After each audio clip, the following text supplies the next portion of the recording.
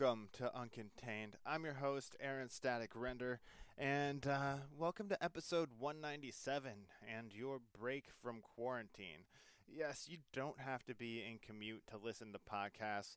You can do it simply by clicking on that favorite app of yours and listening, or you can even ask your home devices to play it, such as Alexa or Google and all that fun stuff. So you can get that in your home, listen to the podcast while you're in bed, sitting on the couch. It doesn't have to be in a car or on a crowded bus or train. So I have a great episode for you coming up. It's with actor, voiceover artist, screenwriter, and podcaster Langley McCarroll, and we have a great conversation. It's fun. We have a very similar sense of humor where you take those moments of pain, you make fun of them, and deal with them that way. And we have a couple of examples of that coming up in the show and how people may look at you crazy while you're doing it. But, you know, that's kind of how you deal with life sometimes. And we also talk about some fun stuff, too, and connections he has made throughout his time acting, like Deborah Wilson from Mad TV. There's a story containing her, and what he's trying to do right now in this crazy quarantine time to stay active, stay creative, including taking classes online. But I don't want to give everything away right now. I will actually just go ahead and jump into this episode. Make sure that you're spreading the word about it, please. It helps a lot. Get the word out there. Leave a rating and review in iTunes or whatever podcast player that you like listening from. So without further ado, this is how Langley McCarroll lives uncontained. Alexa, play Uncontained. Here's Uncontained from Apple Podcasts. How are you doing today, Langley? I'm doing great, man. How are you? I'm doing well, man. Surviving the apocalypse and everything like that. What are you doing with your sweet quarantine time? I still work a day job, so okay. Fortunately I didn't lose that when all this happened. So, you know, that keeps me busy in the mornings, and then just, you know, focusing, trying to do some writing. A lot of writers, they kind of like that isolation. I'm on the other end of the spectrum.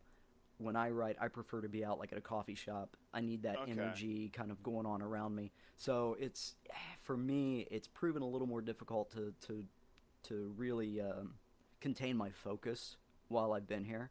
Yeah.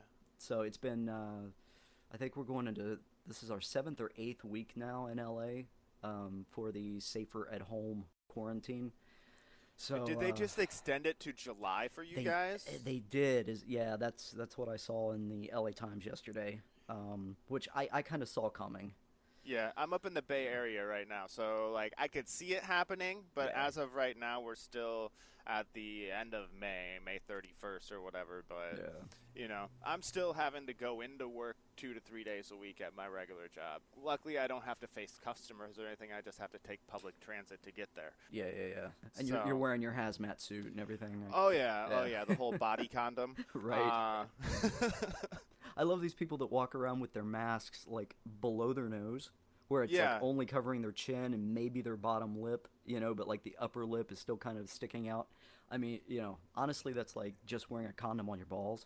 You know what I mean? Yeah, it is. It's that effective, man. It's that effective. Yeah.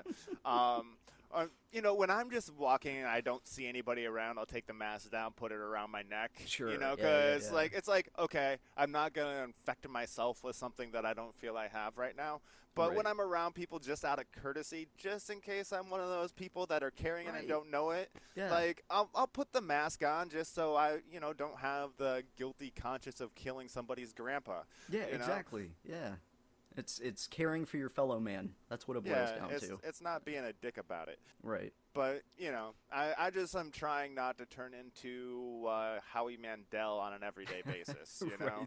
Like, I feel weird hitting the traffic light button to go walk across the street. It's like, I've got to sanitize. I was like, man, Next thing I'll be doing just like fist bumps all the time because I don't want to shake people's hands. I'm a very like kind of low end OCD and germaphobe. Okay. So for me, like washing my hands is like, it's not a big deal. Yeah. But one thing I've noticed, like I know that the dermatologists are going to be doing really well after all this is done, because you're just washing constantly like that. Your hands just get so dry. So Dude, I'm constantly moisturizing, and it's crazy. Especially in the California dry climate, right? Like living in the desert, it just sucks it out of you. Well, I will say this though, in the Midwest, because I'm from Iowa originally. I'm from Ohio. Okay, so you know, Yeah. in the winter it's dry in the Midwest, and like Ohio's kind of the beginning of the East. I don't know. Do you consider Ohio Midwest or Eastern? I've always told people that I'm from the East Coast. And Okay. the reason why is because where I grew up in Ohio, it was like the southeastern tip of the Okay. state. So, and most people that I meet out here in LA that are originally from Ohio come from Cleveland, Dayton, Cincinnati, more of like the northeast, Okay. northwest. But, I'm from the very southern tip of it. The apartment I had in college, I could look out my window and look right into Kentucky. I was literally, wow. it was like a 15-minute drive into Kentucky. So the funny thing is, where you have Ohio, Kentucky, and West Virginia and Pennsylvania meeting, it's like those four corners kind of join, right? Yeah. Michael Keaton grew up about a 40-minute drive from where I grew up. Wasn't he from Pennsylvania? So, exactly. Okay, yeah. I didn't remember which one of those states it was. Yeah. Yeah, and West Virginia, it took me about 30 minutes to get there, and like I said, 10 or 15 minutes right into Kentucky, depending on which path I took. Okay, So- fair enough. I just tell people I'm from where Ashton Kutcher's from, and then they're like, Right. oh, okay. So it's like, oh, okay, Iowa, I don't know where that is, but I know Ashton Kutcher. Yeah. Let's not talk about weather or geography anymore, because this Ugh, isn't a social studies class or geography class. So let's just roll on, man. So it's not as easy for you to write right now, since you can't go to a coffee shop or put a face mask on and sit in the waiting room of a hospital just to get that energy. Right. So what have you been doing? That's an idea. I haven't thought about It that. is. Wear your body condom and go in there. Dress as a doctor. Right. They'll never stop you. Uh-huh. My little laptop on my, yeah. So what are you doing to try to keep those creative juices flowing? Well, I consistently take an acting class. Okay. I mean, I've been studying acting for over 20 years. And I try to maintain some sort of consistent outlet. If I'm not doing a play, if I'm not currently working on, an independent film or a TV show, something, then I have to be in class. I've got to have that. So, 2 days a week, for about 2 to 3 hours, I'm in an acting class. Are they online right now, or are they? Yeah, we're doing it through Zoom, which Okay. is it's been good. It's been fine. I miss the energy of that live audience. Definitely. Especially if it's a comedic scene or something. You don't get that through Zoom. But No, it's, at least it- not it's as been much fine. anyway. Right. Yeah. Yeah. Most of the laughter and feedback you get afterwards, as opposed to during. So you don't really know if you're hitting those comedic beats or not until afterwards. And plus, a lot of times too, like say the Zooms, the Skypes, and other like audio conferencing things. Like when one person is talking, the volume from the others kind of drop out, so you aren't talking over this. Like Right. what I'm working on right now, what I'm talking to you over is Squadcast, and it's recording on each side, which is nice. So like you don't have that voice drop off while you're doing an interview. Yeah, you've got the separate channels. Yeah. So it's not gonna like drop out and be like, oh, I can't understand what he said right there. I Right. can boost the volume up and stuff like that. So that's nice. But to my point, though, like they could be laughing as you're doing your bit a little, but you just can't hear them because the sound has dropped off because you're the one that's talking. Yeah, and actually, I mean, as an actor, if you're thinking about that during your performance, or if you're even paying attention to the laughs, I mean, live theater is a little different. You know, you're gonna hear that laughter, and that energizes you. But if that's what you're focusing on, then you're not in character. You're not focusing on your job. So it's you know, it's a balance. You got to try to find that balance. Yeah, I come from a little different background. I think acting would be cool to try. I haven't done that yet, but I was working on getting back into doing stand-up comedy before this all happened. And you know, while you're on stage, you want, like, when you hear that laughter, you got to be aware, like, you know, if you're getting the laughs, keep going. If you're not getting the laughs, you know, maybe read the room, maybe redirect or whatever. But I was just starting to go back and get back into doing open mics and stuff like that. Then all of a sudden I was like, you can't do anything. But respect, man, because I hold such a high esteem for stand-up comedians. I didn't say I was good. Well, just the fact of getting up there and doing it, I've attempted it a couple of times, doing like those 3 to 5 minute sets. Yeah. And they went okay. I mean, I got laughs, it was fine. But stand-up, to me, is the only artistic performance arena that just fucking terrifies me. Really? I am so, and I think it's my own issues. Like, I hold so much respect for stand-up comedians that I really struggle with it.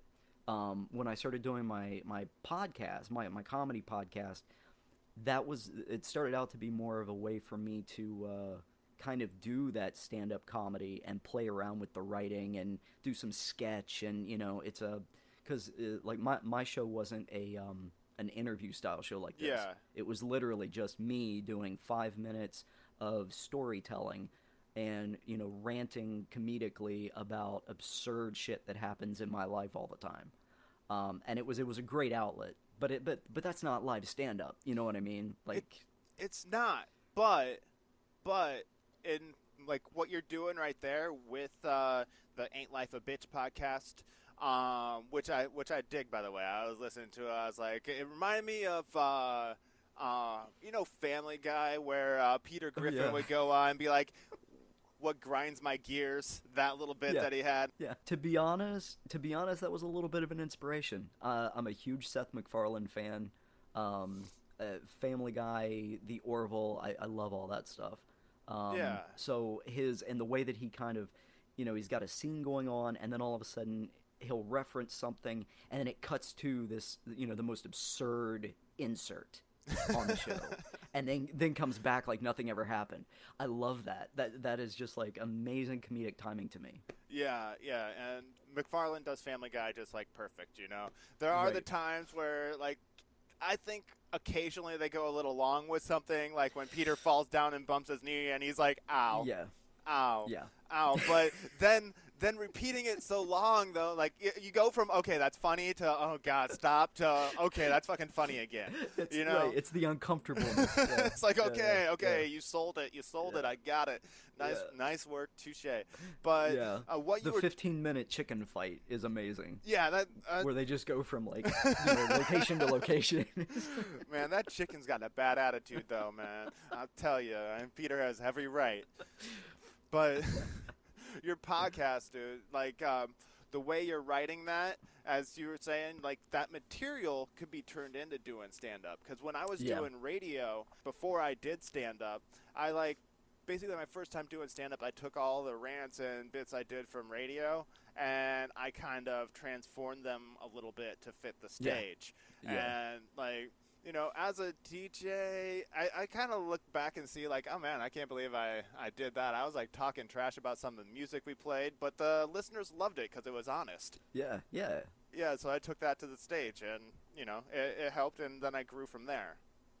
Yeah. But so if you want to take some of that stuff from the Ain't Life a Bitch podcast and try to tackle the stage again, once we're able to get on stage, I think that'd be cool. Right.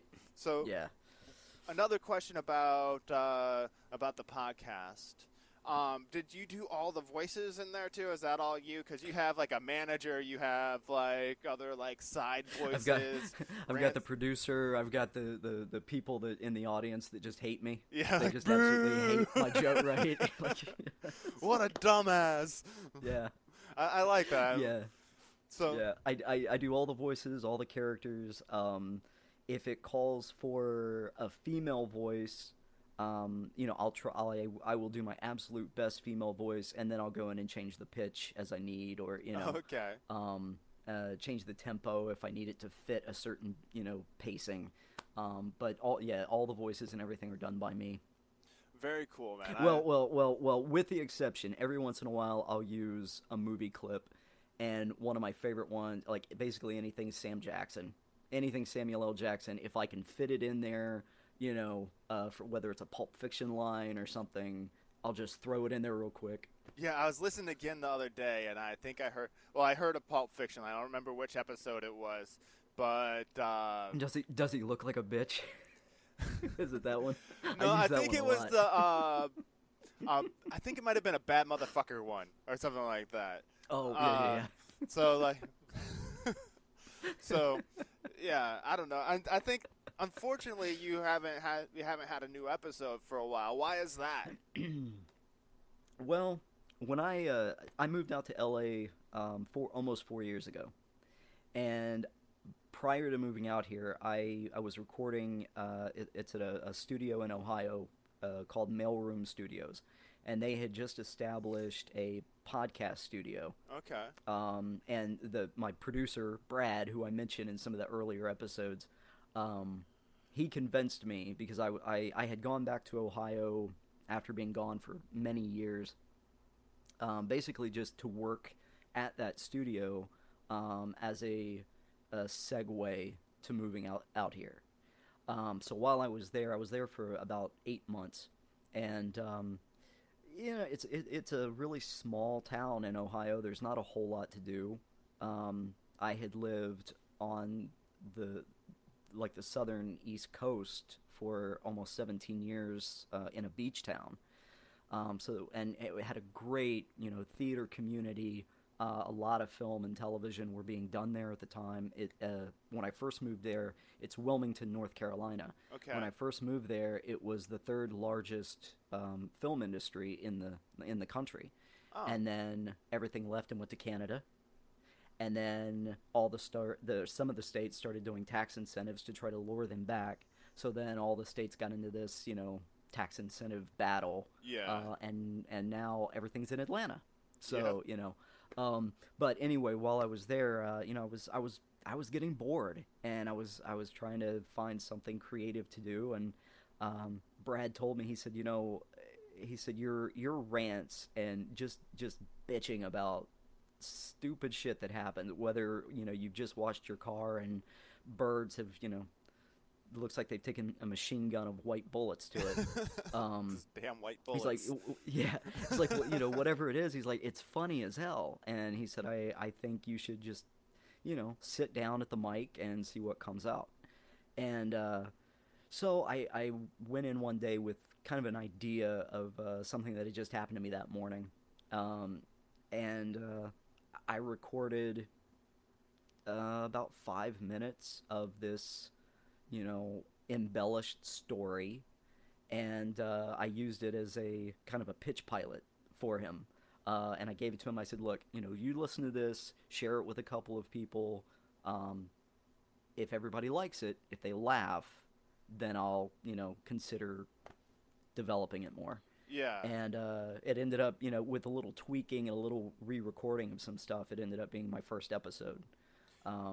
And it grew from there. It ended up doing 50 episodes. And I had pre-recorded several of them prior to coming to LA. And then when I got out here, I found it difficult to get clean audio out here, in our apartment anyway. Okay. Because we live right next to the 405. It gets really hot, so I've constantly got my air conditioning on during the summer. I ended up having to take pretty much 6 months off because it was so hot, and the episodes started falling behind. So then eventually, when I really got geared up to start what I would call the second season, it was right around the time of the presidential elections. Okay. And every social media, Facebook, Twitter, Instagram, well, not so much Twitter, Facebook, Instagram, and several others that I was using, they started implementing trigger words into their algorithms, mostly like cuss words. Yeah. So one of the main ones is bitch. Understandably why, right? It's if you take it in that context, more like directed toward women, that's not how it's used on my show. That's not at all. It has nothing to do with that. But it's a trigger word, and so advertising through social media became impossible without having to go back and completely redo all the artwork, change the titles of every episode, because if you try to share an individual episode, that link has the title, and so it flags it, and it won't share it at all. Everybody's advertising through social media now. That's where everybody's getting their news, unfortunately. It's where people are paying the most attention. So that's the venue for podcasts that you really need to utilize, as I'm sure you know full good and well. Definitely. So it's just been one of those, like, trying to figure out, is it worth the time and energy to go through an entire design revamp, just to do these 5-minute episodes, one a week. So it's been something, like, I really want to do it. I'm just trying to figure out the best possible way to do it. I'm not an artist. I had somebody else did the artwork for me, and he did it for free, didn't charge me anything. So I kind of, I don't want to go back to him and say, hey, could you completely redo this for me? I understand that. I had a friend do this for me. Oh, love it. Yeah, that's yeah. That's my logo, the uncontained angry chimp gorilla, whatever. I'm not a primate expert, but it was a tattoo artist friend of mine from back home, and I couldn't draw that. Yeah. So she helped me out, man. Yeah. Yeah. Megan Wagner of 106 Tattoo. So if you need a good tattoo, go see Megan Wagner. Shout out. How long does it take you typically to produce like one of the 5-minute episodes with all the added tracks in there? From concept to finish, I probably put in 6 to 8 hours for every episode. That's, coming up with how I want to tell that specific story or event. Writing it usually comes pretty easily. That might take me half hour to an hour, depending on how detailed it is. And then the recording, I'll usually just try to do it in one take. If I flub, I'll pick up the lines. And then with the voices, I will go back and I'll basically just kind of do the first draft in my normal voice, and then and I'll leave just enough space where I can go in and edit, and then I'll go back and I'll try to find what voice fits this the best, and then I'll go in and manipulate everything in the mixing. And I'm nowhere near a sound mixer, but I've learned quite a bit just from doing the show. But I would say by the time it's completely done and finally uploaded, 6 to 8 hours. 6 to 8 hours. Okay. All right. Yeah. And that's about a lot of the times what it takes to do this, just going through doing editing, like removing background sound and stuff like that. Right. I don't really write out a script beforehand, but I do some research, but I also want to find out things about people, like, naturally during conversation, because I don't want it to come across like, oh, we've had this conversation before, Right. Sometimes, but I do more research on some than others, and if there's some where it's like, okay, I know I can probably just like flow with this guy, I roll with that as much as possible, But it's good to have bullet points as backup sometimes.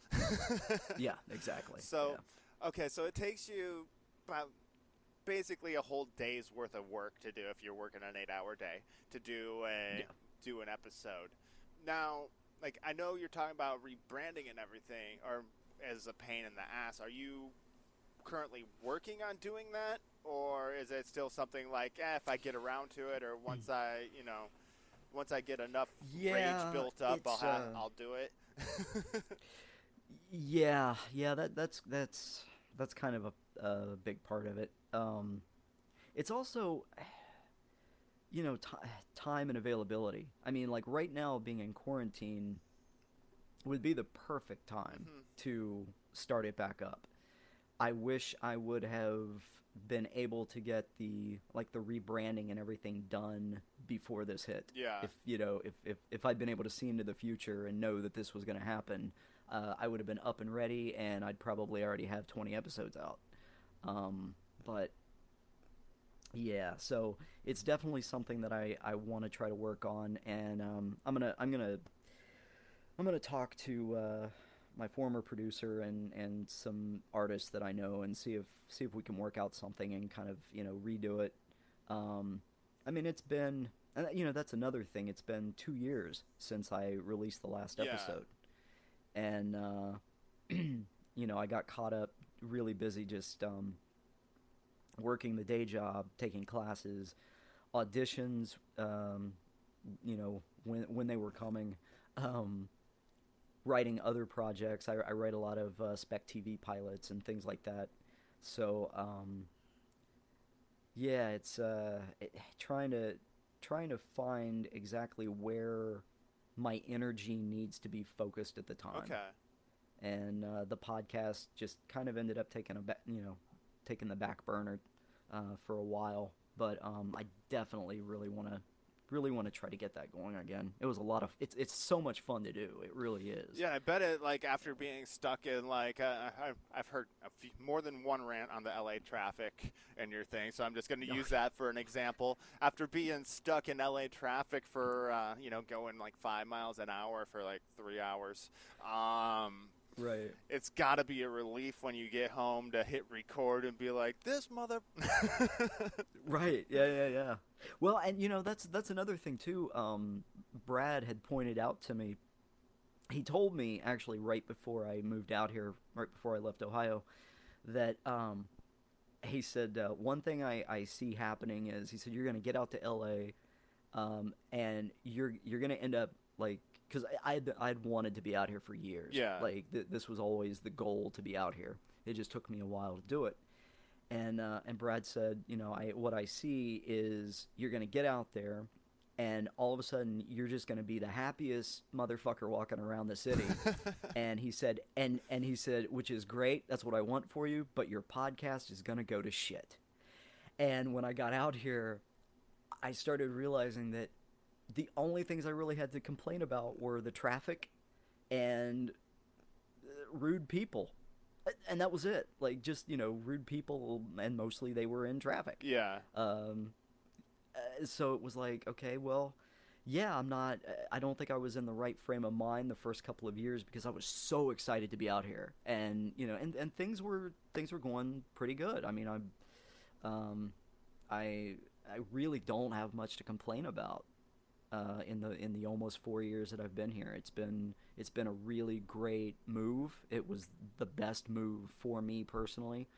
But yeah, the content for the podcast started to suffer a little bit. Yeah, and I got a question for you about your sense of humor and everything, because in a way it seems like we have somewhat of a similar sense of humor in the way where it can rub people the wrong way or not necessarily be the most politically correct of all time. Right. Have you noticed like a change from like, say, Ohio, East Coast, Midwest humor to out here in California? Yeah. I won't say Ohio in general, because there is such a huge difference between the northern end and the southern end. But I will say that where I grew up was very much kind of it kind of falls in the Bible Belt Okay. mentality. You know what I mean? So, growing up, the only kind of outlet I had for my sarcasm and just dark sense of humor was my mother and my best friend. Everyone else just kind of looked at me like I was either weird or just I did not fit in. I was not, I didn't assimilate properly, Yeah. I guess, growing up for that area. So by the time I was, almost done with college, I was so ready to just get out of that state. And then when I moved to North Carolina, mainly the area that we were in, it was a beach town. There was like I said, told you earlier, there was a lot of filming that was going on there. And so it was much more of an eclectic area. Just the type of people that were there, they were so much more creative and so much more just kind of open and caring, and it was very much like a small Los Angeles. I mean, we had so many people that had moved there from Los Angeles, a lot of celebrities and different artists who just wanted to get out of the hustle of Los Angeles and raise their families in just a more calm environment. So it was a completely different atmosphere for me, and it really helped me to just open up and kind of like, I think the first 5 years I was there was really just, finding myself. Most people find themselves in college. It took me the 5 years after college to really kind of find myself, really nail down my point of views, my and my dark, twisted, comedic take on a lot of things. Okay. But then coming out here to LA, because it's Hollywood, it's welcome and it's encouraged. And so I've never felt more like myself in my life than I have after moving here. Interesting.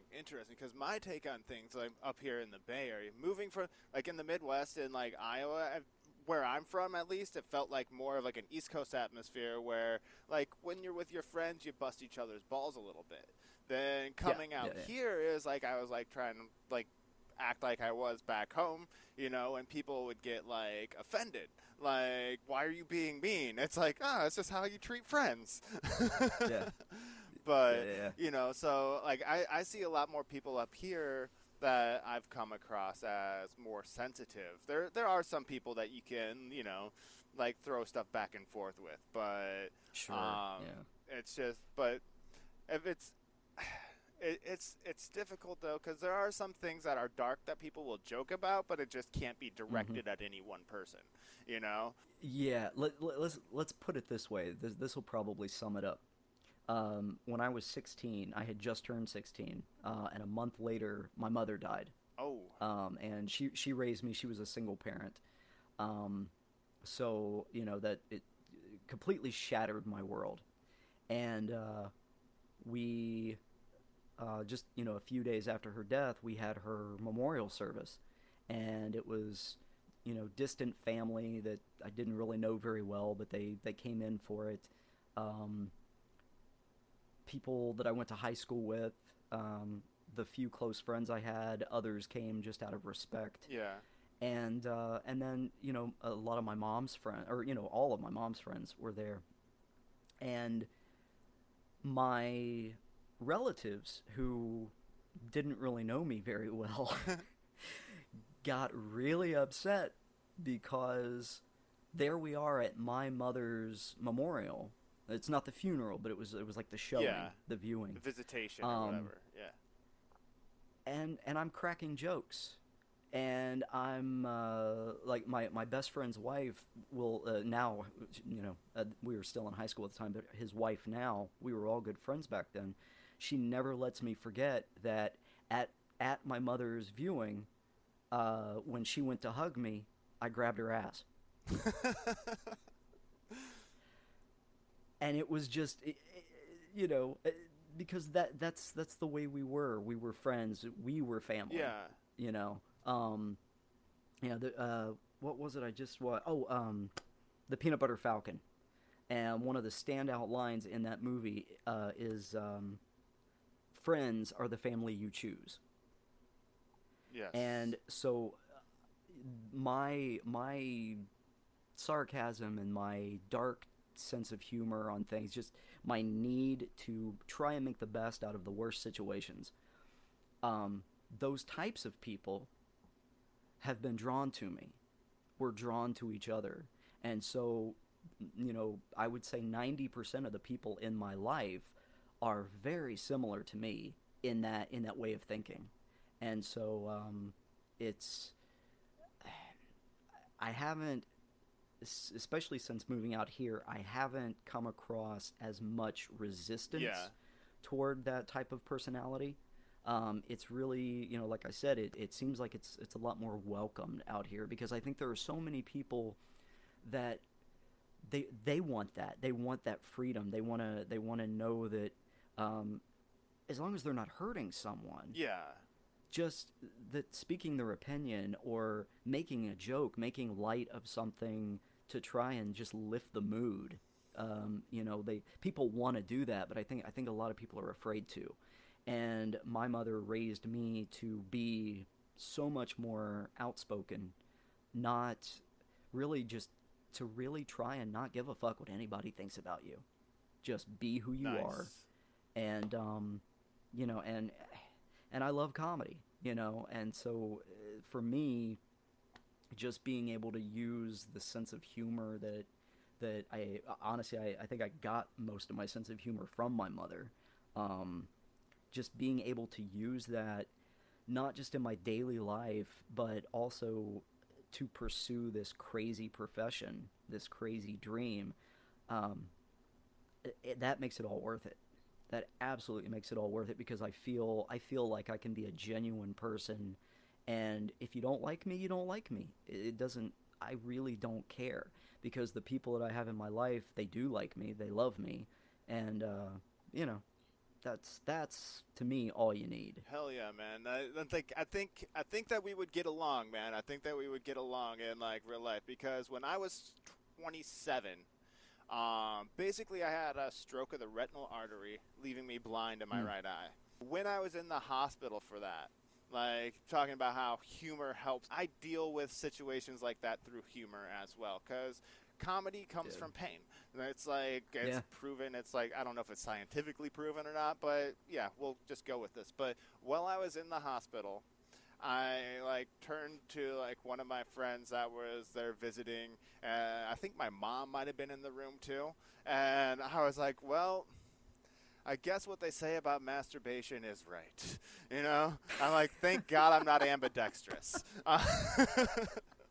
And then after that, my friend Doug, being the good friend / jackass that he is, he was like, hey, you want to play hide and seek? He stood in front of me, then walked to my side where I couldn't see him. It's like, that's like the humor I grew up with, and like how I deal with shit. When I put that out there and people don't that's how, when I'm going through a hard time and do that, I get those weird looks that your extended family gave you at your mom's funeral. Yeah. It's like, oh, man, the whole time you were telling me that story, I was like, dude, I completely relate to that. Yeah. So, oh, man, humor heals a lot. It does. And you have to be able to laugh at things. I had cancer when I was a baby. I was 11 months old, and I was diagnosed with a rare form of cancer. I went through almost 3 years of chemo treatments and radiation, and the entire time, my mom used to tell people that they would ask how was he as a baby with cancer and going through all that? Was he constantly crying? Was he sick? And my mom was like, no, you would never have even known anything was wrong with him. He was always laughing. He was always playing. He was always complaining about the noises that the kid in the bed next to him was making and keeping him up at night. I felt really bad about this as I got older, because I would think back to certain memories, and there was I have very vivid memories, let me just say, of being that young and little moments from being in the hospital. Yeah. I mean, I see everything so clearly. I remember what the color of the carpet looked like. I remember smells, all the stuff. And there was this one time they had put me in a room, or maybe they put him in my room. That's what I'm going to go with. They put him in my room. Yeah, it was your room, and that it was my room. came in. And I think, looking back on it, I think the kid must have had some form of either, autism or Down syndrome, or maybe it was an OCD thing. But I remember he would lay there in his bed, and he had this, it was the barrel of monkeys. Remember the plastic barrel with the, right? And they would interlock and everything. And he would just sit there and shake it, and just shake it, and just shake it over and over. And I remember looking up at my mother and saying, "Get me out of here." It was just driving me so mad, and all my mom could do was laugh, But it was just that constant, like, and I was so, and I had to have been 1, maybe 2 years old at the time. Yeah. And I was just so aggravated. It was, get me out of here. Wow. Yeah, I could get annoying, though, Unfortunately, that other kid had to deal, not making fun of other kids' disability or anything, but... Exactly, yeah, it's understandable, man. Understandable. Yeah. I could go on to, I had, I'll do this, I'm not trying to one-up or anything like that, but I was just relating. I was born with a seizure disorder. And, I was in and out of hospitals all the time as a kid. You were talking about remembering the smell and stuff and, the look of the hospital rooms. Because of all the doctor's offices and hospital rooms that I was in as a kid, I couldn't watch Star Trek because it sounded way too sterile for me. Oh, It just reminded me of a hospital, and I never really dug it. Yeah. So it was I don't want to watch a doctor's office. Wow, yeah. I never thought of it. That's an interesting perspective. I'll watch Star Wars. It's a little dirtier, a little bit more atmosphere to it. But the whole hearing the doors open with the airlocks on them and stuff like that. It just I don't know, man. I just never could that feel that went with it, Wow. How are your seizures now? They're well controlled. I am still medicated. I've never experienced it. I witnessed one kid have a seizure when I was in school, and the thought of that terrifies me. Yeah. I guess that because you have no control, right? I mean, you're just I'm completely blacked out, so I don't know what's going on until I wake up. Wow. Yeah. That just. I've been good on seizures for quite some time, though. So. Good. Now let's switch back to from being a Dr. Oz episode or something like that to talking about entertainment, man. I'm an open book though. If people ask me questions and stuff like that, I'm more than happy to share it, especially if it helps some kid with a seizure disorder, or if they hear you talking about having some cancer as a kid and they'll be like, oh, there's hope to get through this, It's if I can do that, or, I'd be happy to hear that. But, absolutely. Yeah. But now some advice from you, man. For somebody who is looking to either get started out in entertainment industry or in the entertainment industry, or take that next step, what advice would you give them? The areas that you're well versed in, like acting, voiceover, stuff like that. Writing. Well, first and foremost, I think everybody wants to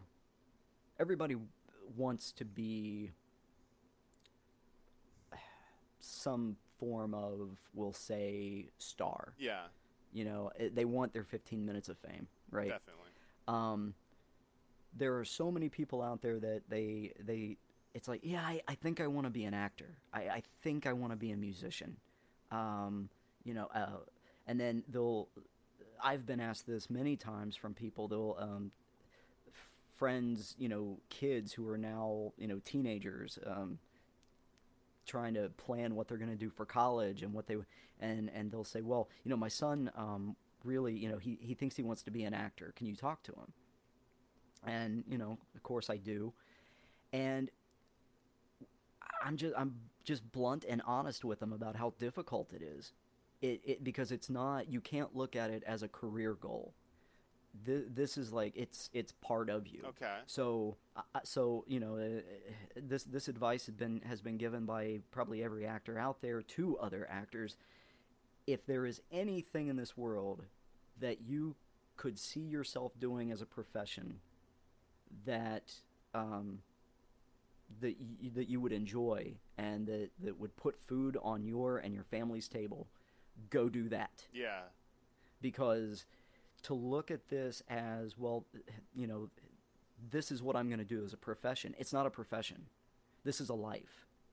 And so everything about you has to be about that.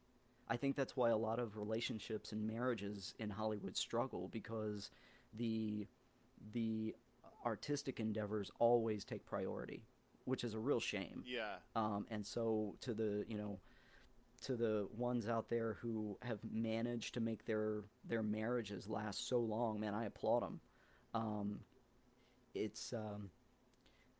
But it's one of those, like, you have to want it more than anything else in your life if you even have a chance of having a modicum of success, because success is different to everyone. And in this business, I mean, I look at it and I say, you know, I am so far away from where I want to be.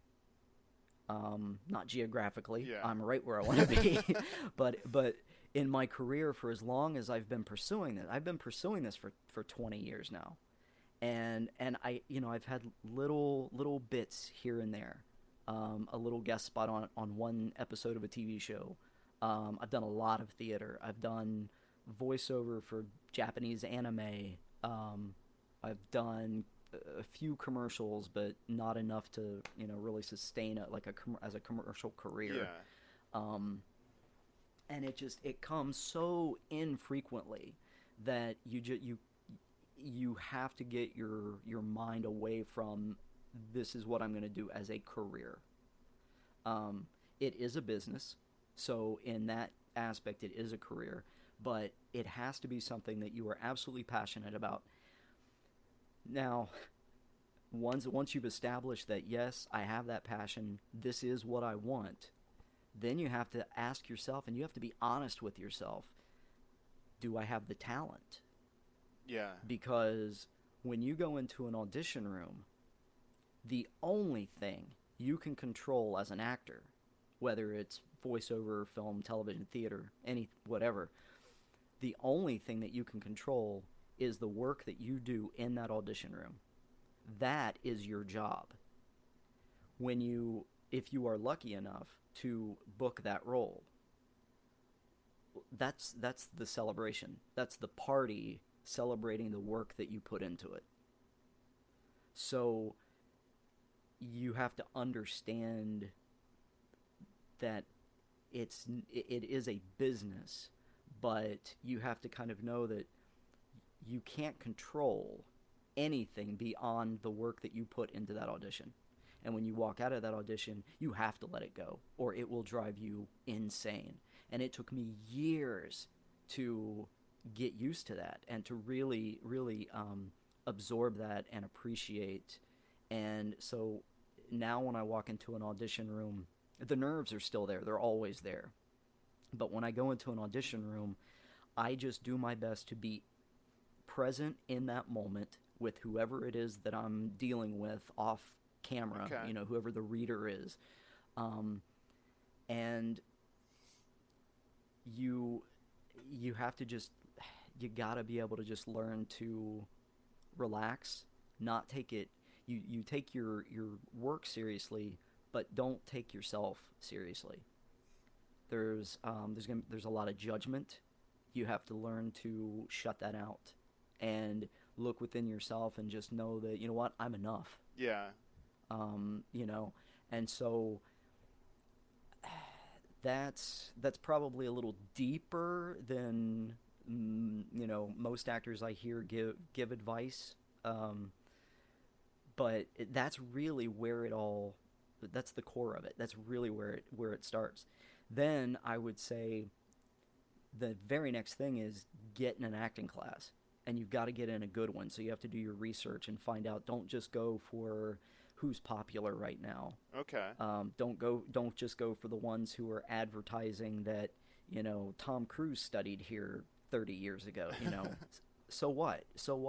And to me, and I really piss off a lot of people when I say this, but if I'm considering studying with an acting teacher, and I go and I look them up to see what film, TV shows, and theater they have done, if I look at their IMDb and it's less than the notable credits that I have, I will not study with that person. Understandable. And I'm not saying that they don't know what the, I guess the educational aspect of acting is. But what I'm saying is, if you don't have that real world experience, if you haven't been on that set, if you haven't been grinding just trying to get an audition for, you know, show after show after show, then what real advice and guidance do you have to offer me? So you really have to research, but find a class that you're happy with and get in there, and because it's all about you have to have the knowledge, because if you're fortunate enough to get an audition, you got to go in there and impress them, and you may only have that one chance to impress that one casting director. And I have screwed up so many times in front of casting directors, and there have been a few that have never called me in again. And it was because they looked at me and they said, he's too nervous, he's too green. He's been doing this for umpteen years, he shouldn't be this nervous. Yeah. But whatever it was, I may have had a hard time parking that day, you know? You've got to be prepared, and you have to go in and you study. It's like with writing, you know, they say being a writer is just having homework for the rest of your life, and it's true. So you can't just, you know, oh, I'm a good-looking kid, everybody tells me I'm good-looking, I'm going to go be an actor. No, you can't do that. You really have to know why it is you're doing it, and you have to really want it. You have to want it so badly that if you could never do it again, you would have a really hard time trying to settle that with yourself. Not, you know, and I'm not saying that it's the end all be all, because it is absolutely not. If something happened tomorrow and I couldn't do it anymore, would I be crushed? Absolutely. Would it stop me? Would it end, you know, who I am as a person, or would it? No, not at all. And so I think really that's what it boils down to. The advice that I would give is you really have to know that you want it and stick with it, because it's a lifestyle. It is an absolute lifestyle. That is some great advice, man. Now, I really appreciate you going into that depth that you went in with it. As you said, not as many actors will dip into that amount of depth. Well, I ramble and I talk a lot, so. Hey, it's all right. That's what editing's for. No. And in spite of that, I really don't like to hear myself talk. So. You know, that's one of the first things that you had to get used to doing radio, and I imagine like voiceover, which I actually would love to get into doing. But right. One quick follow-up question to your auditioning. You know, you were talking earlier saying your mother taught you kind of to be you no matter what other people think about you. Now, going into an audition, you have to kind of worry a little bit about what the casting director is thinking about you. Does that create some sort of conflict? Is that why you were so nervous, or? Well, you know, everyone is insecure about something.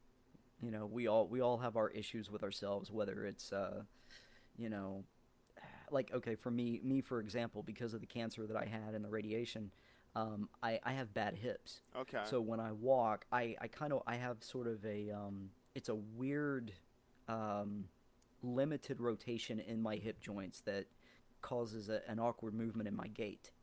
When I'm and my weight fluctuates, so when I'm heavier, it's accented more. You can really tell. Yeah. And when I was growing up, I got picked on a lot, made fun of, and kids would call me a penguin. Make comments about the way I waddled and things like that. But it's though we all have those issues. If you have a receding hairline and you go into an audition, you're gonna feel it's like, oh, they're just gonna pick somebody with a full head of hair. Yeah. You know what I mean? Like that is always on your mind. And that is the biggest struggle going into an audition, is trying to not worry about the way that, because that is their job. Their job is to look you up and down, find everything that's wrong with you, what could be perceived as wrong with you, because there's nothing wrong with you. You are who you are. Right? Wrong for the role. So right, wrong for the role. So if I walk in, and obviously if it's going to be a football player, unless it's an injured football player, they're not going to give it to me. Yeah. Because I'm not going to be out there running up and down and getting tackled and stuff. So sometimes I will get my audition sides, my pages of dialogue, and when I'm reading it, I used to have this really bad habit of the very first thing that would come to mind as I'm reading it is why I'm not right for this role. And it was usually, oh, well, I'm not going to be good looking enough. I've seen this show. They only cast actors that look like they should be doing CK ads. I'm definitely not tall enough, because the lead actor that I would be in the scene with is 6'1". I'm 5'4". They would have to put me on an apple box. They would have to build some kind of thing for, if they're shooting us together doing a walking scene. That's just going to look comedic. So if it's it's like Danny DeVito and Arnold Schwarzenegger doing Twins, right? So if you're doing a heavy drama, that's not going to work, unless he's the goofy sidekick, which fortunately I do get that typecast a lot. But you have to find ways to not think that way, to just block it out. And that's where the preparation with the work comes in. If you absolutely just focus on that character, focus on what your job is in that room, and just be yourself.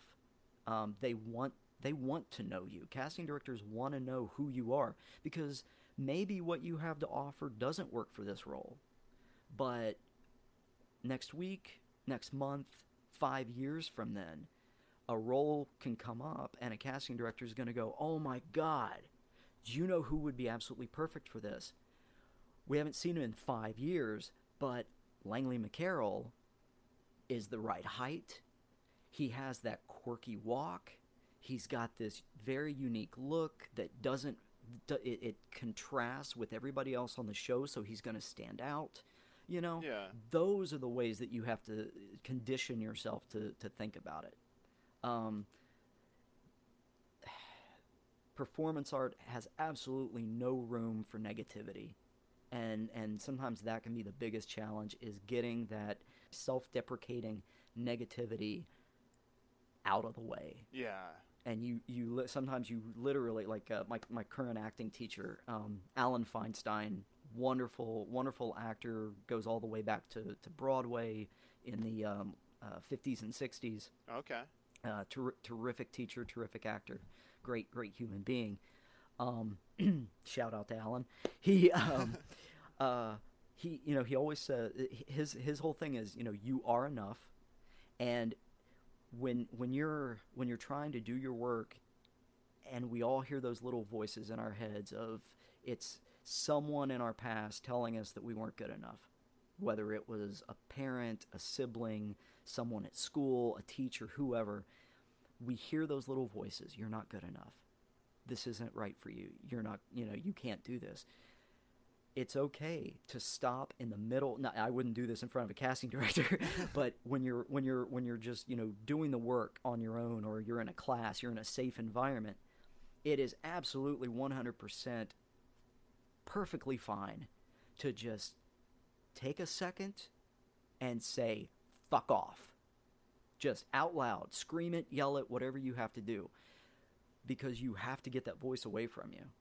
Because it's not doing you any good. It's just hurting you. Yeah. So, you've got to be able to focus on bringing your best qualities inside and out every single time you walk into that audition room. And it's not easy. It is not easy at all. It might be the hardest part about all this. I believe it, man. I believe it, because one of the things that have kept me shying away from being in front of the camera right now is my right eye, because since I've been blind since I was 27, it's drifting over and stuff. And I haven't told too many people that that's what I'm more self-conscious about really than anything. It's my main thing, I think, that would stand out negative on camera anyway. I'd have to be shot from the left all the time, but well, let me tell you this information. And I actually got to meet this actor one day, just in a coffee shop. Just he was in there getting his drink, and I spoke to him. I've seen a lot of his work and really respect him. He's just such a great actor and a really nice man. I'm not going to say his name. Just I don't want anything negative to come back, but I don't know why it would be negative. Steve but anyway, Buscemi. No. No. Well, I've had a lot of people tell me when I say I'm not good enough, or used to say I'm not good enough for this, not good looking enough. They would always say, well, if Danny DeVito can do it. And I was like, fuck you. So, but there's this one particular actor that he works all the time, and his eyes, and I looked it up one day, but I can't remember what the name of the condition is. His eyes twitch. It's constant twitching of his eyes. Really?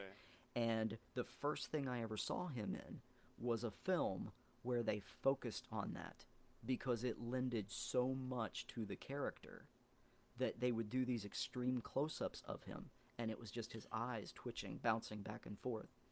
And I thought it was a gimmick. When I first saw the movie, I was like, oh, that's cool that he can do that. Yeah. Then I started seeing him in other things, and they would kind of hide it in certain things. Maybe they wouldn't go so close on him, or But then I started noticing a couple of roles where maybe he was playing like a judge or something, where he was a little more stationary, and I noticed the occasional twitching. Before they would cut away, I would see his eyes do that. And then when I met him in person, it's subtle. The camera camera accentuates those sorts of things. So when you're just standing there in front of him, unless you're really just staring hard at him, which you don't want to do because that's just fucking rude. Yeah. But standing there just talking to him, I noticed his eyes naturally twitch, and it's a condition. Interesting. But he works all the time, and it's a unique characteristic that actually helps him get work. And that's how I've always had to try to look at my hip issues, is that, no, I'm not going to be right for every role, but it's certainly going to lend to certain roles. Yeah. And so the things that we view about ourselves that we absolutely hate, we wish we could change, it's part of us. And when you're dealing with those things your whole life, it actually helps to shape who we are and who we become in the future. And we have to embrace those things.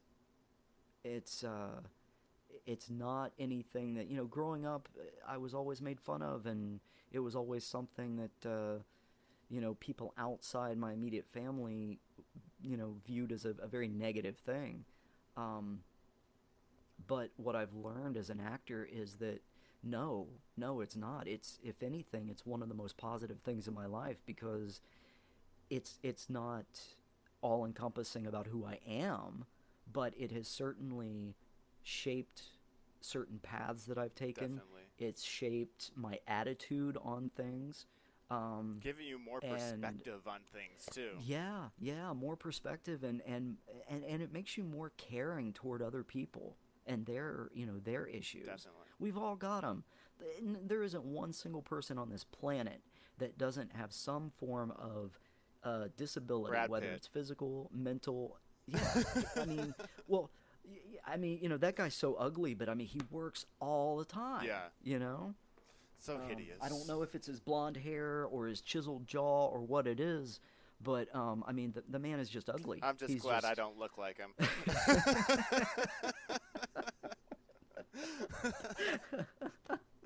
Oh man, that'd be a rough life. No, I'm sure he has his own issues, but yeah. And Ryan Reynolds, fuck that guy. Yeah, I mean, looks like an Oompa Loompa. Right. I mean, get some abs already. Jeez. I know, man. I know, and Jesus Christ, and develop a sense of humor. He's not coming on the show. Oh man. No, I do have to say, Ryan Reynolds is absolutely one of my favorite actors of all time, and people have argued with me because they've only seen some of his more ridiculous things like Van Wilder. Yeah, I saw that back in the day. When you take that guy and you look at his comedic ability, and then you cross-reference that with some of the dramatic roles that he's done. I'm sorry, I think he's one of the most underrated actors of our generation. And he did a great job as Deadpool too. Oh my God, he was born for that role. Yeah. That's just he loves that character so much that you can just he's having so much fun, and that's the thing. He's bringing so much love and passion to what he's doing. You can't help but enjoy watching him. Yeah. One of my favorite movies ever is Just Friends. Have you ever seen that? I think so. Does it?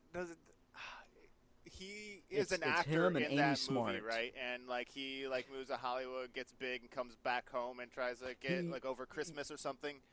He starts out in a small town in New Jersey as the fat kid With a lisp and he's or something. in love. I think that was like the prosthetics. I think it kind of gave him like a little. Oh, okay. But he's absolutely in love with his best friend, played by Amy Smart, and she just wants to be friends. She thinks of him like a brother. So it's the whole friend zone movie. That's the theme of the movie, is trying to get out of the friend zone. Yeah. And he everybody at school makes fun of him, and he finally just takes off after graduation, moves to LA, loses all this weight, and becomes Ryan Reynolds. You know what I mean? Just ripped, and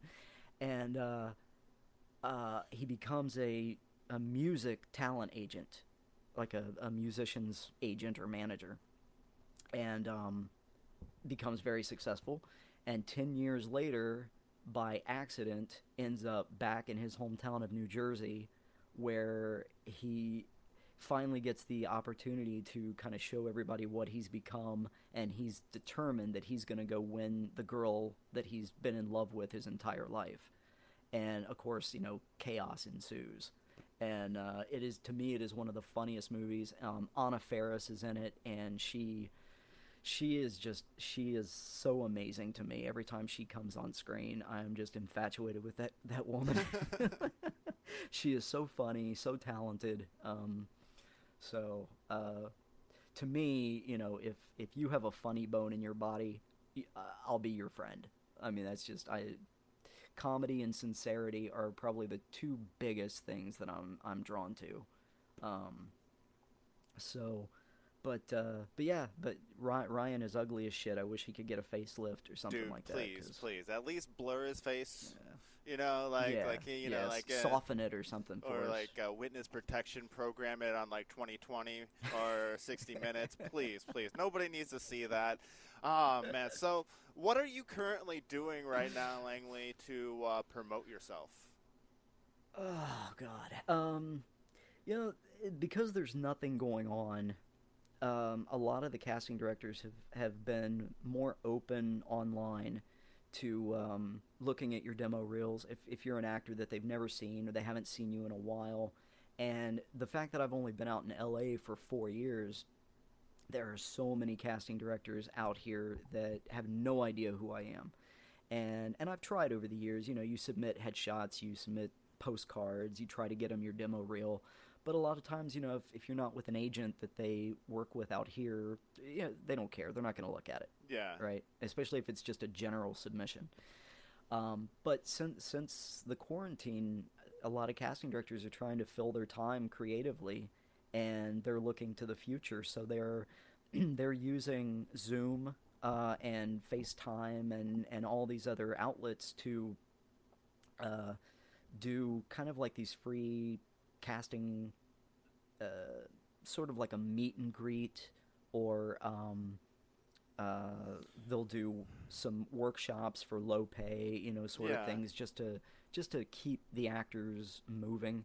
They're doing open calls where you can submit like a one. Some of them are 1 minute. Some of them are, they might have like a 5-minute limit monologue or scene, so that it gives them a chance to look at an actor they've never seen before and say, okay, I need to keep him in my file. So I'm trying to take advantage of those. I'm not putting a whole lot of weight into them. Yeah. It's not, it's really more something fun. And it's like, hey, if they watch it and they like me, they'll make a little note and say, yeah, we'll try to call him in when a role is right. It can't hurt, man, to get yourself out there. Exactly. And that's the thing. You got to be seen any way you can. You just have to, and try to be seen in a positive light. My agent and I keep up with each other on Facebook and email. She's really awesome. She'll send out an email every once in a while to just kind of check on her clients and, hey, do you need anything? Are you doing all right? So just keeping up those relationships. As far as the self-promotion, that's about all I've done so far, because we're so limited since there's no work. Yeah, exactly. We can't.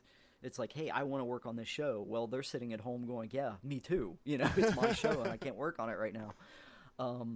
So it's, you just have to try to find creative ways to just get yourself out there. This is a fun thing. This is why I kind of jumped at this. I was like, hey, it'd give me a chance to talk to you and make a new friend. And, yeah, dude. And just kind of, hopefully people will listen to me rant. I sure hope so. I haven't had one listener yet besides my mom. But she'll love you. No. Good. Wait, what's her name? I'll say hi to her. Her name's Julia. Hi, Julia. It's nice to meet you. She probably will listen. So it may not be right on time, but she listens to all of them. Sometimes I'll be like, oh, I liked this one, but I didn't like that one so much. You were talking about this and that. So I might hear a couple of those subjects, but overall I think she'll like the episode. I think it'll get the mom stamp of approval. But my mom's a pretty cool lady. I don't want to make her head too big by going into it too much. So Right. But yeah, so dude. And she's like, no, I raised you. Compliment me. Come on. Yeah.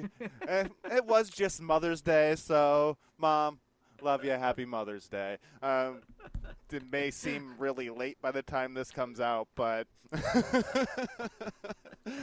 oh man. All right.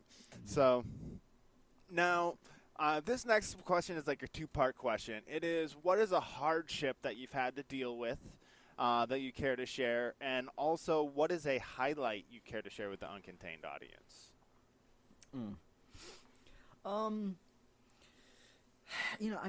The hardships.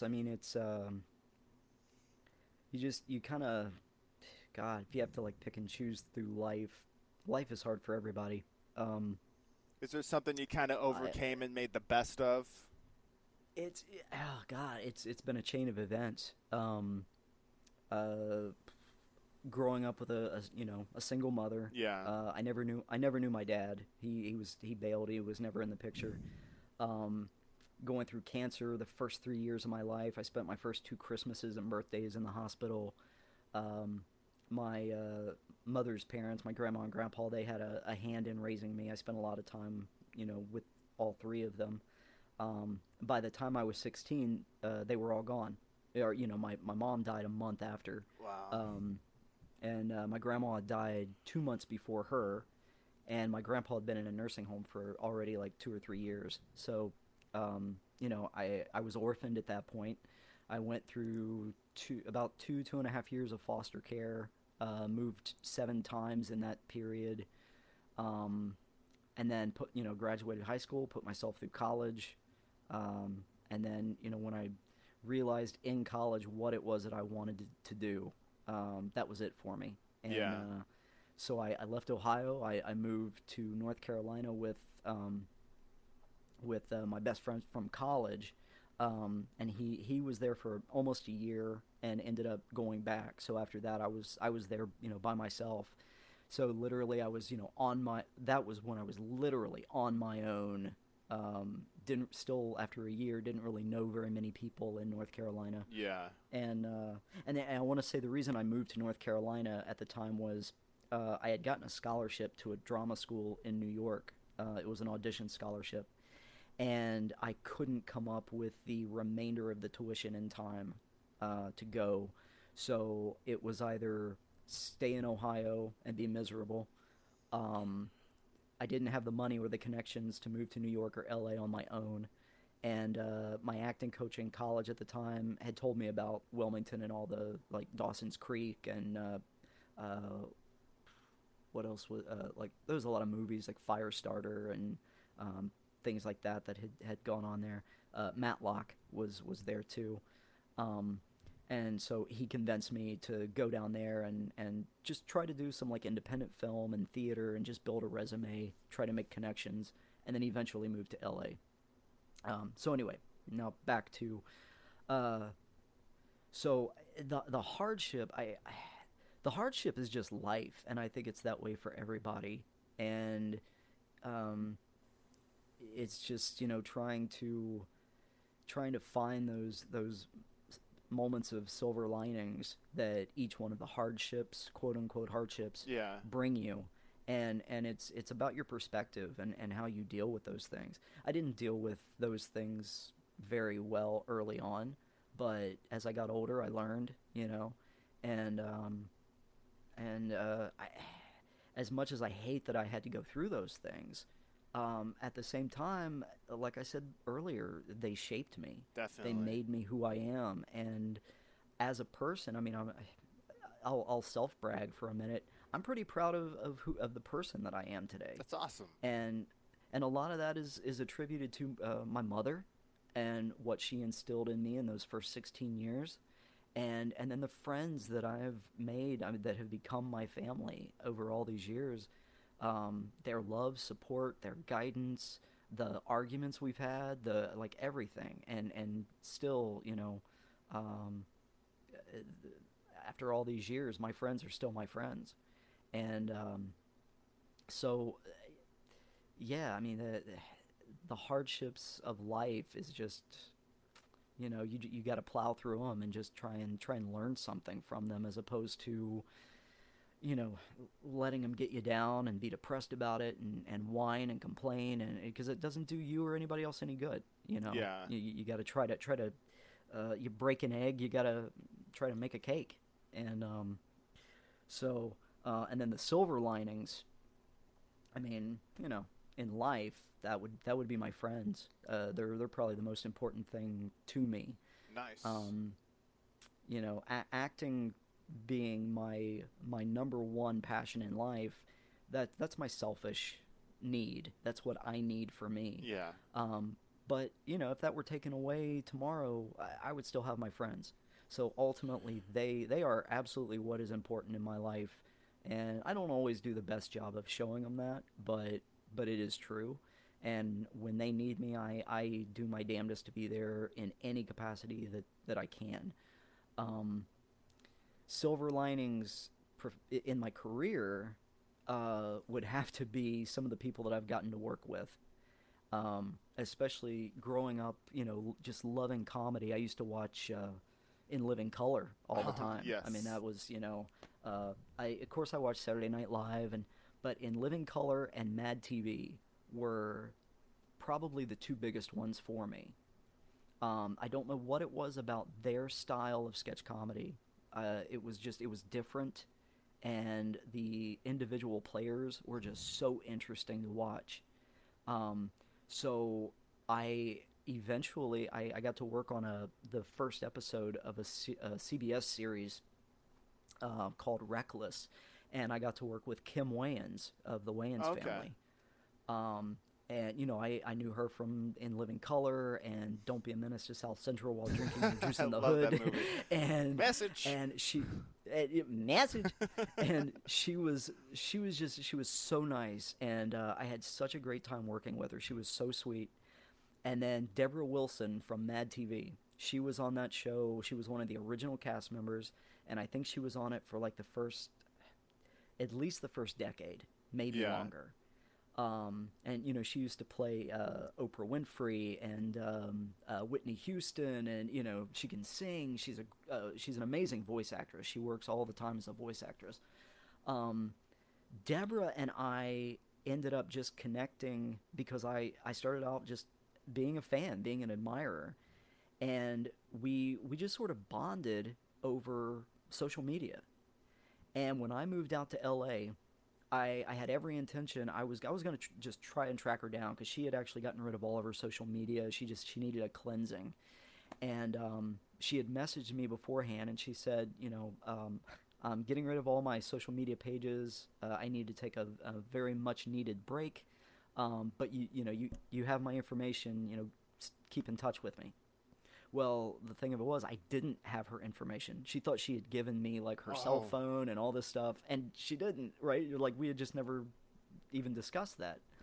And so by the time I was able to reply to the message, she had already shut her Facebook down. Man, rough. So I thought, oh, okay, all right, well, when I move to LA, one thing I'm going to do is, I know who her agent and her manager is. I will go to them and I'll just say, hey, could you get this message to her and just let her know that I live here now and I'd love to, you know, touch base with her. So I was here for almost a month and I hadn't done that, and I found a Starbucks nearby that I enjoyed going to in the mornings to do my job hunt and do some writing and things like that. And I'm sitting outside one day and I was thinking about her, and this is how, like, small Los Angeles really is. I'm sitting outside and I just started thinking about her, and I was like, oh man, I've got to reach out to her agent and try and track her down. No more than 5 minutes later, I just happened to look up and I see these two women walking past Starbucks. And I thought, that one kind of looks like Deborah.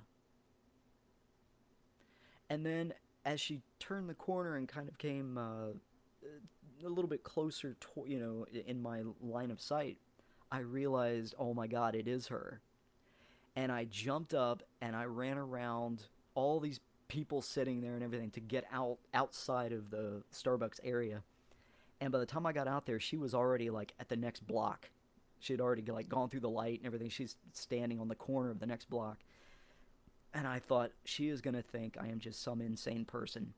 And I screamed out, Deborah Wilson! And she stops and she turns around and she had sunglasses on. And I could tell she's like, you know, squinting, like trying to, Is this a see nut through job her. or somebody I know? Right. And all of a sudden, she gets this big smile on her face and she screams, Langley McCarroll, oh my God. And she comes running. And she and I have been close friends ever since. That's awesome. She did a table read for me of a comedy, a sci-fi comedy pilot that I wrote, and she came in and read one of the lead characters, and she was absolutely amazing. She is such a sweet person. It's highlights like that if I hadn't, you know, chosen to be an actor, if I hadn't pursued certain things, if I hadn't had the guts to reach out to her through social media and, you know, fan mail via the internet, you know, and just clicked with her. She's such a genuine person. The fact that I am friends with one of the people that I grew up watching and admiring and just, you know, adoring their comedy and their sense of humor, and now we're friends, you know, and that's just such a cool thing to me. Definitely, dude. It's, you know, I could go and I could work on a set with, you know, Travolta or you know, DiCaprio or any of those guys, and it would be amazing. But to have the personal connection that I have with certain people that I have met through this industry, man, that makes it all for me. That is awesome, man. That is awesome. That's quite the highlight right there too. Like running into her, making that connection again. It was just so cool, yeah. And we've talked about it, like how just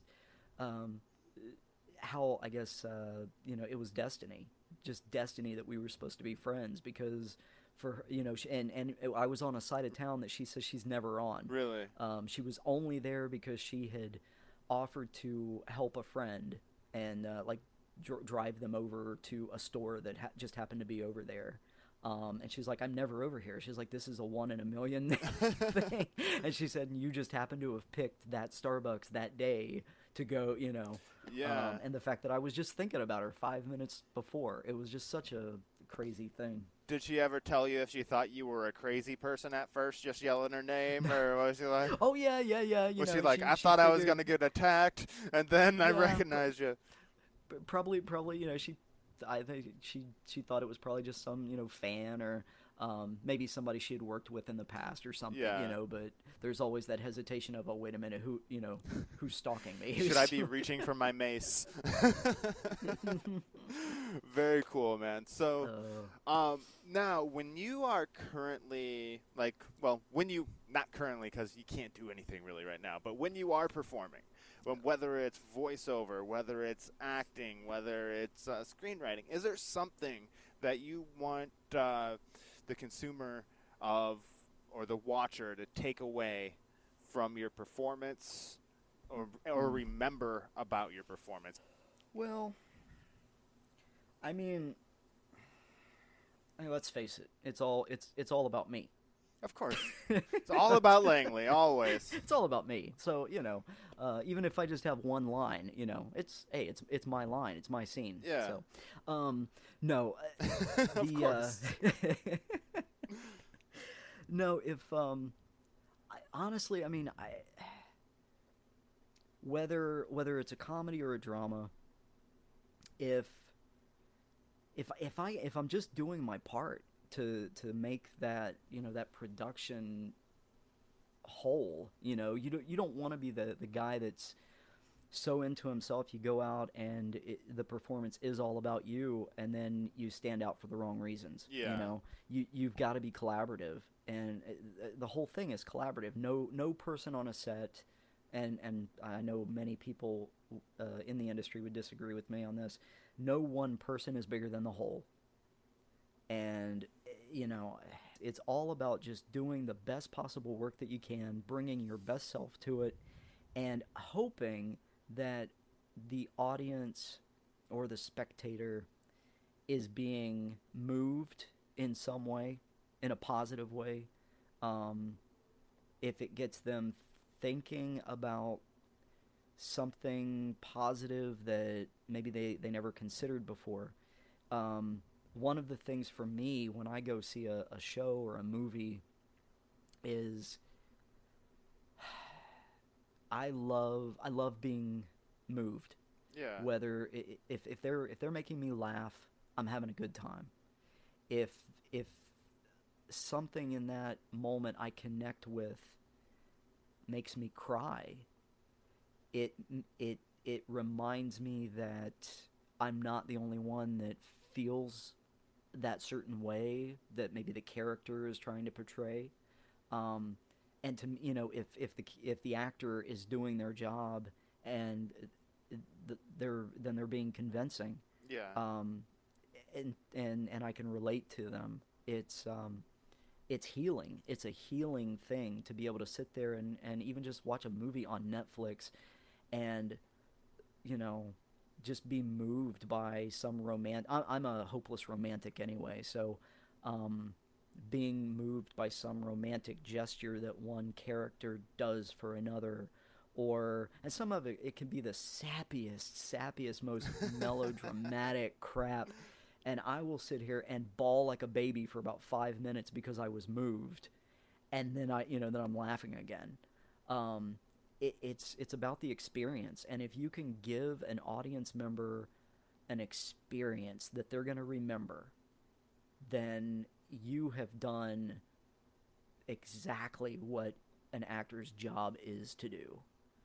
I think too many actors forget that, and it does all become about themselves. You know, Yeah. I'm the star, but it's not about us. It's about the audience.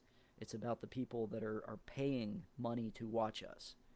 And when you're lucky enough to make a paycheck to do that, oh my God, that is the dream. That is the success. Even if it just happens one time in your life, if that has been your pursuit and you finally get to make that happen, you're successful.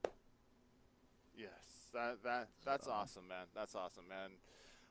Just being able to take somebody on that roller coaster of emotion that you were talking about, Yeah. that you experience as a viewer, would be pretty awesome. Have you ever watched something you're in with somebody else and just kind of watch them to see if they go through the roller coaster of emotions, or are you like, no, I don't want to because I don't want to be staring at them like, are you going to laugh now? I'm not one of those that refuses to watch themselves. I actually enjoy watching myself only for the purpose of finding what I could have done better. Yeah. And then take that to the next job, right? So having my friends sit there and watch it with me is a little awkward. I would rather I'm kind of clinical when I watch myself. So I would rather they stay home or if I'm doing a play, fortunately I can't see their faces. Yeah.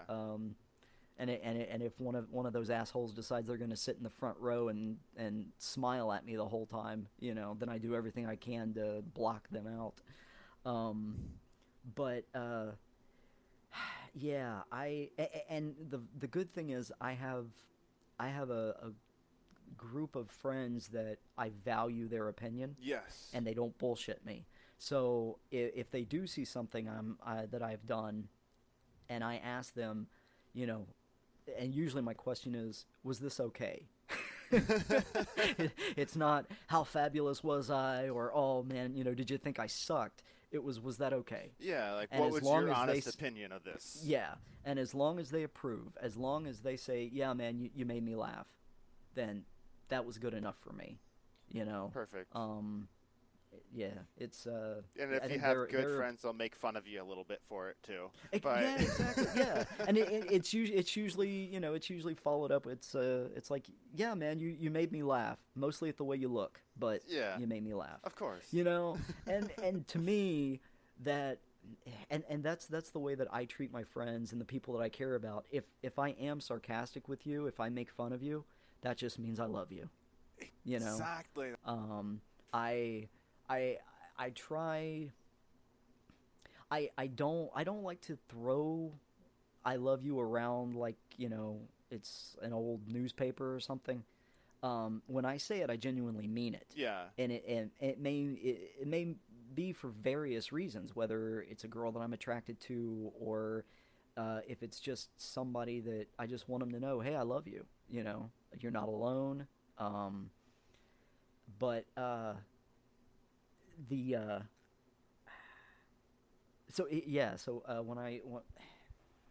When I am sarcastic with somebody, it's because I feel so comfortable enough around them to be myself, because I know that they know anything sarcastic or un-PC that I say to them or around them, they're not going to judge me, and they're not going to say, oh, this, he's an asshole, I didn't realize he was like this, or, oh my God, what a racist statement to make, or, no, it's like they know he's just being an asshole because he's trying to get the laugh. That's all it is. It's trying to make people feel uncomfortable enough that they're comfortable around me. Yeah, uncomfortable enough they feel welcome.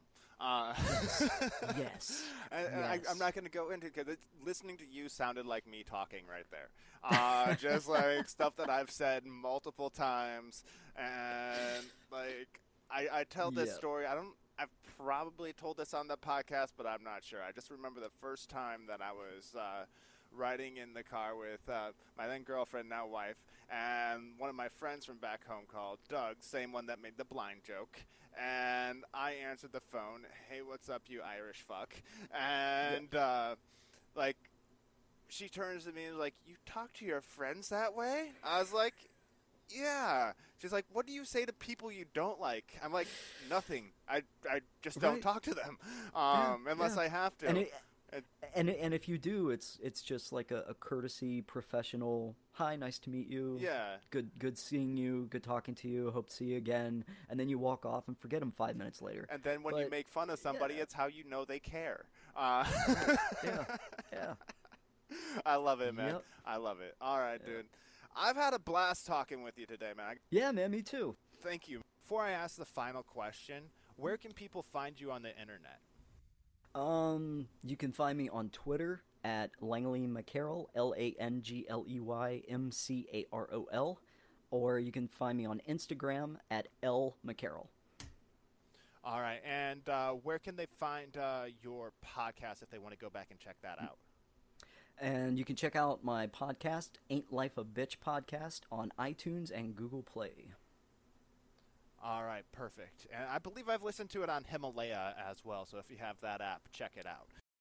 All right, we went a little bit over the hour that I said it would be, like by about 45 minutes, but I told you I ramble a lot. it's all good. It's all good. It's better than I know in your podcast you have an episode about yes and no when a simple yes and no answer will do.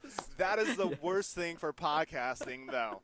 Like but yeah, in normal situations if you ask somebody like, "Hey, what's your age?" "Well, I technically feel this age, but I'm this age and that age and this age." Yeah, then it does get old. But if I just ask you, "So Langley, what do you do? Do you act?" "Yes." Yeah. That'd be a pretty crappy podcast. So I appreciate you rambling in this instance, and also in that rambling came a lot of great information. So I got that one final question for you. It's the title question of the show. Langley McCarroll, how do you live uncontained? I live uncontained by just trying to be myself and don't apologize for it. You know, once I figured out what I wanted to do with my life, there was no stopping me. My friends kind of compare me to a bulldog that, you know, doesn't want to let go of the chew toy. And that's kind of how I approach things in life. If it's something that I want, if it's something I'm passionate about, you get the hell out of my way. Because, you know, it may take me years, it may take almost my entire life, but eventually I'm going to get it. Nice. And just, you know, be true to yourself and be true to the people around you, the people that care about you, and just, you know, don't let anything stop you, and don't. It's so hard. I mean, it's so much easier to say than it is, because it's the true epidemic of life, I think, is not beating yourself up over shit that you can't control, you know, and you just gotta learn to let go and just I don't want to say just be happy, because that's something different to everybody, but you just gotta be who you are and don't apologize for it. And you know, I mean, unless you're hurting somebody. If you hurt somebody, then get the hell out of here. You know, you don't belong here. But man, just, you know, go out and be the best kind of person you are, and be good to others, and good shit's gonna come to you. Nice, man. I like that. I like that. It's kind of like Langley Buddha McCarroll. Just be.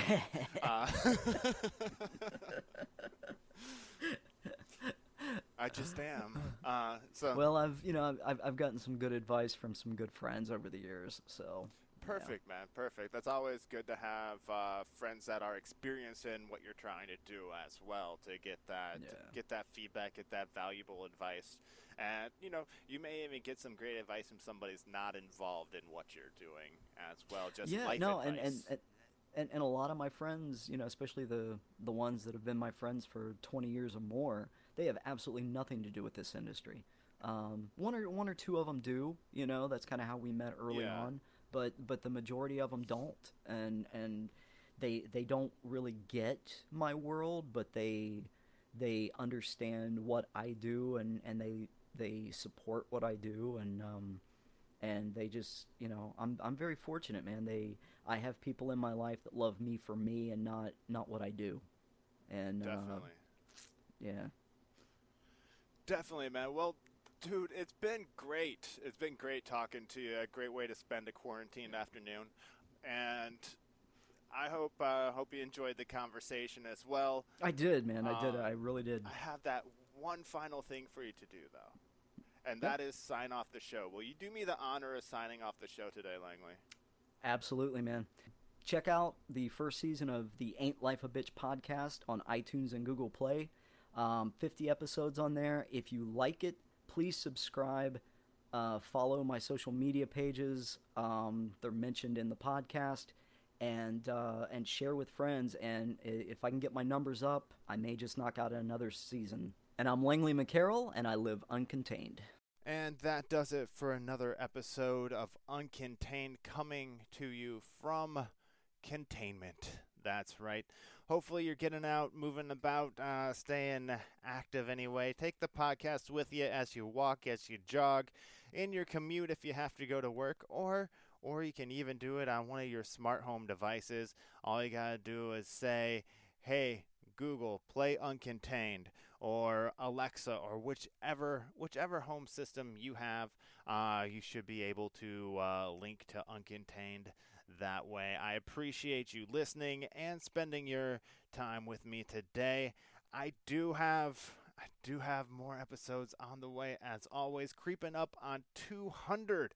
Yes, getting ready for that mile marker right there. And yeah, I'll tell you who's going to be on my 200th episode. The same guy who was on my first episode and my 100th episode, Tom Garland. Yes, a comedian that I know from back in my Iowa days, and now he's tearing up Vegas when there's no quarantine. Right now, well, we kind of have to talk about that a little bit during that episode, and we'll keep on entertaining you here on Uncontained. So please come back, bring a friend, tell some friends about us, have them log in, listen, and until next time, live uncontained, even in containment.